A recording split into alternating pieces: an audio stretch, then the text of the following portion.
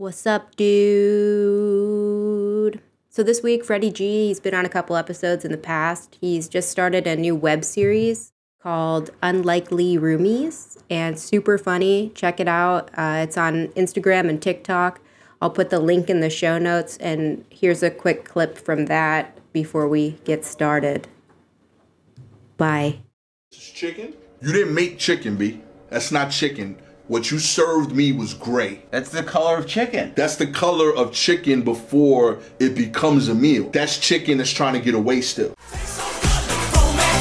milkshake brings all the boys to the yard, and they're like, it's better than yours. She's got cherry pie, sweet cherry pie, yeah. Damn right, it's better than yours. I could teach you, but I have to charge. Basically, what we should just do is have a piss bucket in the office, and then if she's using the bathroom, I can just go in the piss bucket. Yeah, just make sure there's those funnels, because that's important. For Valentine's Day, that's the next holiday, I'm going to get her a funnel. Very romantic. Amazon. They have a huge variety, lots of different colors. Mine came with a little bag and extension piece. So if you want to have a bigger funnel than your partner, or if you're too tall, don't want the splash. I'm first. You gotta be first. I heard that there's a lot of people who don't want to go back to work, and I think I figured out why. How come? Because when you apply for jobs, they make you complete a personality assessment. There's a lot of forms, and then there's crazy tests that are really annoying. Wait, there's a drug test today?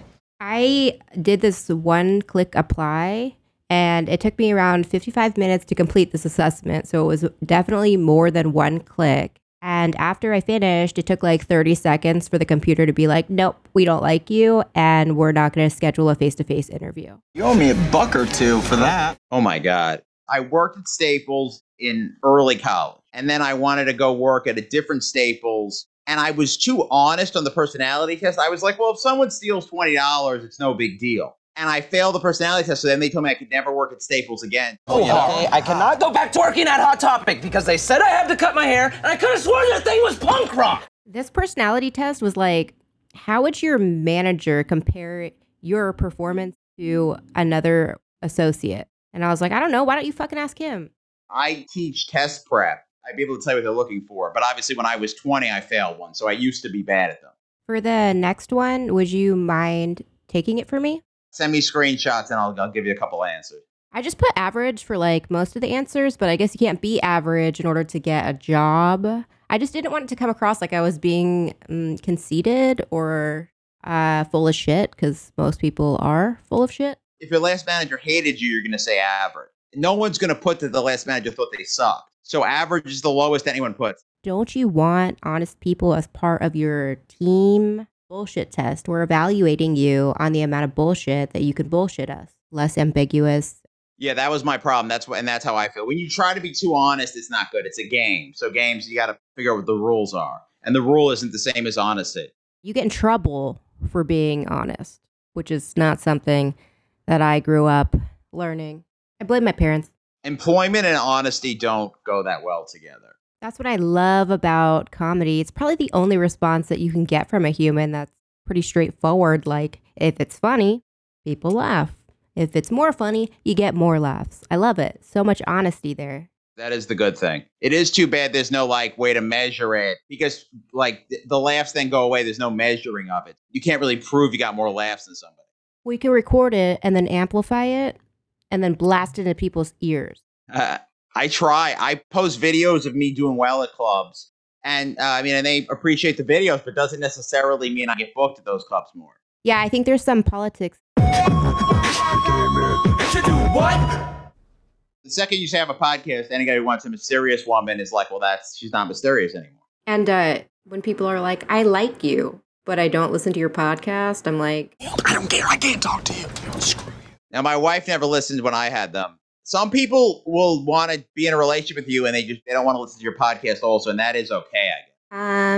No, that's a deal breaker for me. Okay, so yeah, basically, if you're a guy who listens, you're the only people she can date, because she won't date a non-listener. It's like when you do something cool, you get a cool point. Yeah, and if you can like casually drop something I said in conversation, Then perhaps you get a cool point. That is the dream. Someone you find attractive, then it's like, I listen to your podcast and make some crazy reference. I don't want anyone who's not a fan. I mean, your boyfriend has to be your biggest fan. So yeah, they got to be a fan for sure.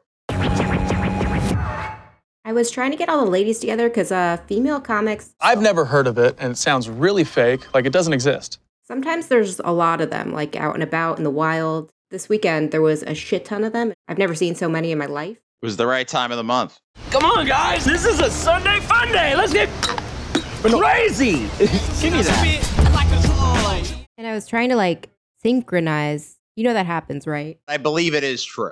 It is true, 100%. If you spend enough time, or like a female spends enough time around another female, their periods sync up. Whoever the dominant pheromone lady is.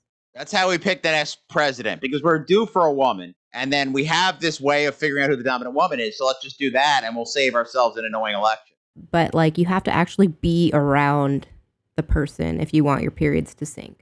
Oh, well, basically, Harris and Biden, they picked 19 women to hang out with Harris. We'll have like representatives. Yeah, that is a branch, yeah. Get rid of the Supreme Court, put that in, because, yeah, the Supreme Court's annoying already. I don't know if that would be like really good or really bad though. If the whole women sector of the country was on their period at the same time. It would be a lot. I mean, it would be helpful for guys if there's only one cycle to know about. Quarantine that week. Yes, yeah, just basically lock all the dudes in their houses that week. Instead of coming here tomorrow and working, why don't you guys come to our place for a ditch day? Monthly quarantine for men. We need a break. Actually, no, you guys don't need a break. Okay, you guys want to quarantine? You guys can go work and I'll quarantine for a week every month and stay at home and make sandwiches. This is what I had envisioned for myself, for my future, and I can't find anybody who wants to support this lifestyle.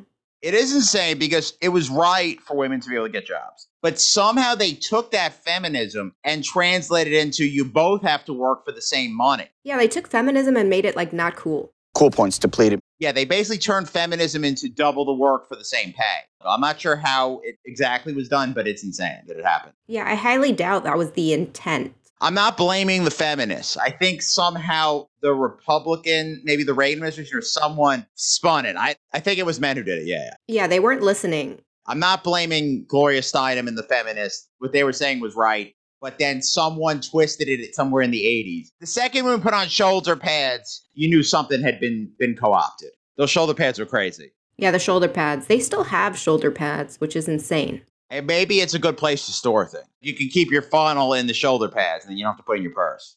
Do you think that that's what I'm missing in terms of like my professional credibility? And maybe I'll just get a helmet or something. Show up to the open mic with a helmet. Yeah. It'd be funny if you would refuse to wear masks. This is the most important safety, is my brain, not my nose. I mean, it is a valuable commodity. Your brain is an NFT. I don't have an NFT. I got an NFB, a non-fungible brain. I don't really know what an NFT is. The way bubbles work, it could be Beanie Babies. It could be anything. If something is expected to go up, people will pay more and more, and it can become a bubble. So NFTs is just like you're the owner of a piece of art that's on like digital, and then it's tracked through the blockchain. And all the blockchain is, I hope I'm not blockchain explaining, but all the blockchain is it's a way of tracking stuff without a central checker in the middle. Did I lose? I might have lost you, but yeah, just because it's really boring. On to more important things. Super J. Better do my job, dog. All right, so here's another business plan. Homeless people. There's an abundance of homeless, and they always need resources. So I was thinking you can put my face on their tents. It'll be like Pimp My Homeless with t-shirts and merch. And that way you're not only supporting pimping the homeless, but you're also advertising. You don't have to worry about them going inside.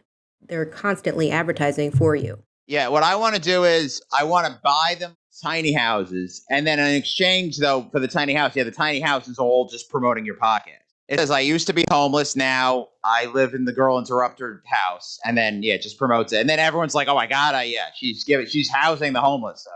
Point with the advertising, though, is like it's going to be on them, so you don't have to worry about them like going inside or anything. Yeah, it's all sad, yeah. Yeah, it is really sad, but it's also a great money-making opportunity where we get to give back to the community while promoting Verbal Gold, which is my podcast, and pimping out the homeless. Like, there's so many homeless. I don't understand why they're not using them for ad space. They put an advertisement on a sign. That's not doing anything. You see way more homeless people than signs. It does make sense that if people are living in tents, you just give them a branded tent to live in, and then that's free advertising, and they get a nicer tent, maybe. Everyone wins here. I don't know why all businesses aren't doing this. You'd rather pay for a sign on a bike? That's not doing anything for the world. How much do tents cost? Yeah, I don't know. The thing is, like, I'm not a camper. Yeah, do tents cost a lot? Because it might be cheaper than like a lot of forms of marketing just to buy a lot of tents. I would imagine it's cheaper than getting a billboard space. Yeah, and the billboard just goes away. The tent will be used for years. That's the thing. Is whatever it costs, someone can use a tent for quite a while. Exactly, and it doesn't have to just stop at tents. We can do t-shirts, sweatpants, shoes, toothpaste, toothbrush, deodorant. Oh yeah, absolutely. Yeah. Merch is always good. That would be funny if your merch was deodorant. Yeah, I mean, definitely people are going to use it. Yeah, and then your slogan is "My fans don't stink." Because the nice thing is also people need deodorant. Or they run out and they got to buy more of your deodorant.